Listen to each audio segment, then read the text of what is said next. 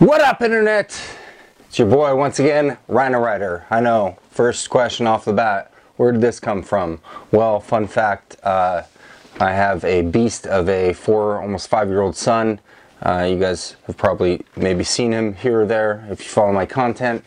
And we were wrestling around, and he clocked me good. And so that's okay. Anyway, I'm going to do another audio commentary for my second short film that we did in the Apocalypse universe. If you watched the first one, thank you very much. If you're watching this for the first time, please subscribe now. It'd mean the world to me. It'd be great. Basically what I'm doing is because I got such a good feedback off of the audio commentary that I posted, the two different ones for the feature film Evidence that I did. People like the insight, and that's what I'm here to do, is to bring you any sort of value I possibly can to any young and aspiring filmmakers, creatives, storytellers, especially ones that want to do it through a visual medium like this. So this is another prequel story for one of my characters for the screenplay / graphic novel that I wrote that's being created right now. The first one we did was The Hooker, and this one is The Drunk. Little backstory about this.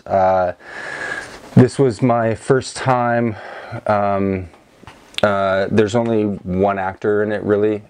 His name is Chase Coleman, and Chase has been, link up some stuff of his. He's been on Vampire Diaries, done some, TV, some independent films, things of that nature. He's also a musician, and an overall just amazing dude. The original idea I had for this character when I first wrote the screenplay, before talking with Chase, was kind of more of a businessman, kind of a douchebag 9-to-5er who gets drunk and cheats on his wife.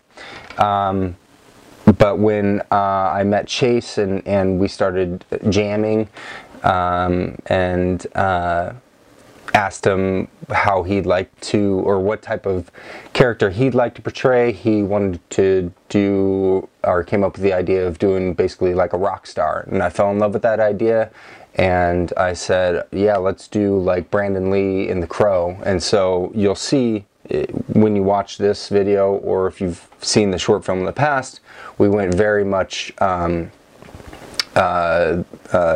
Crow, in terms of costume and stuff like that. And I also wanted to, well, let's just get into it. What do you say? Okay? I'll hit play. Oops, let me mute it. Okay.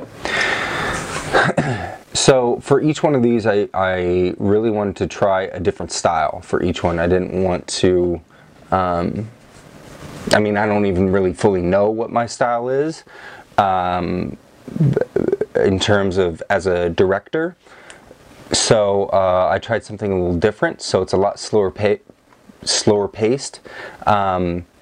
This one was a tough one in the edit. So I just fell in love with the idea. Basically, what I wanted to do, we shot this in my backyard, and we had this truck. And I had the idea of, I never want to leave the truck. Like, let's keep it all in the truck. And you'll see we kind of pretty much stick to that. And it's just Chase in the whole thing. And so we would run camera for like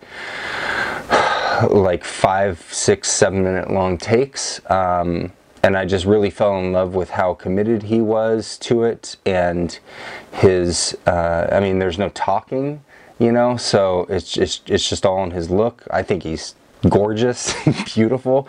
So what I was getting to is that the edit was the hardest part of this, because like the first version was like 14 minutes, and then I kept trimming it down. This is the final version I decided to stick with. I do not think it's the best one. However, I I'm still really proud of it. So basically the whole story behind it is, you can see that Chase has a head wound. We cut to the hatchet right there, and then you saw that body out front. This is after the rapture. The drunk has been wandering the world and came upon this guy in a truck who happened to have a bunch of booze in there, and so he killed him, and now is basically just trying to ride out the rest of the days by numbing the pain by just drinking all day every day. Chase really identified with the character. He really got it. I think he really nailed the performance. That's Josh, by the way, as the body. None of this was real booze, by the way.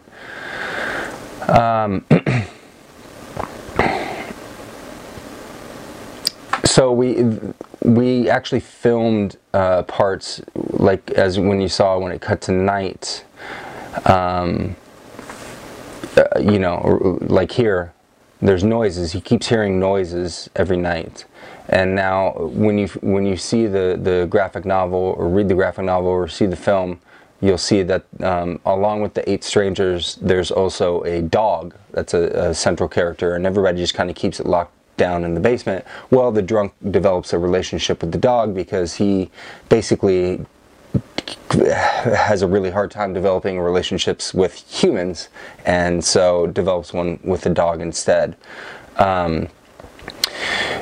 FYI, all the sound effects and Foley sound design, everything, I did all of it on myself, using a H2N handheld recorder, and then just dropping it in Premiere. And Josh was amazing at how still he was. Like, he's just not moving.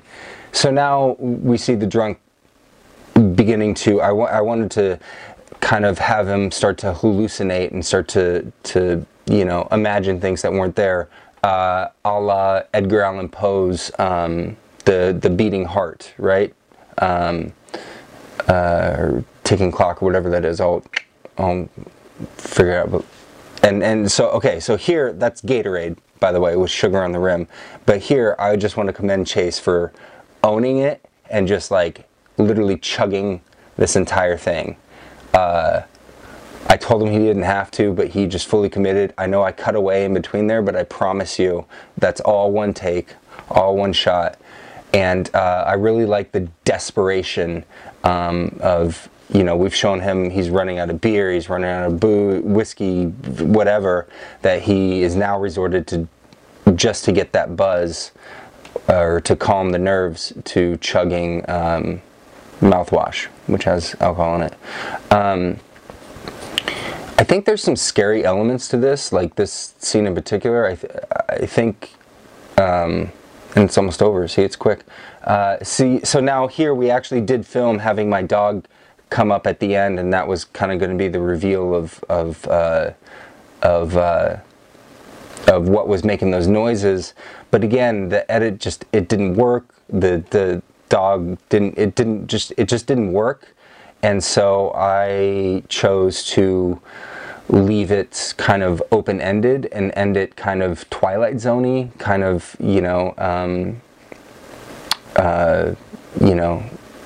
yeah, like Twilight Zone-y, like pulp, horror things of like the unknown, what's there, and especially when this music plays at the end. Right here, it's kind of, John Carpentry, if you will. I don't know. This is just a good case example of how things can really just change. I didn't have a script at all, really, for this. I was just so passionate about the idea of working with Chase and showing this character, and that's why we would do these like 5-minute long takes and stuff, and I was just I fell in love with his performance, and again, there are no words, but I think the visuals tell the narrative I hope people get it or understand it. Again, it's probably, of the 3 apocalypse short films that I've done, I think this one is the weakest. But I'm okay with that because I like that I chose a direction and just went for it. And the direction was, I want the camera in the truck, like, and you know, mystery and that whole thing, and Chase did a phenomenal job. He's a really good dude. So that's it. If you enjoyed watching this, leave a comment if you learned anything, or if you have any further questions, because I'll read every single one of them and I'll respond to them. So if you have any questions about how we film this, you know, what equipment, things like that, or if any of this brought you any sort of value or insight, please let me know. Share it with your friends. Again, subscribe, be awesome. And that's it. And we'll be doing, or I'll be doing a next one shortly, in the next week or so. Hopefully this will be gone. That is it for now. This is once again your boy Rhino Rider signing off. Have an amazing week, and go do shit. Go tell a story. Peace.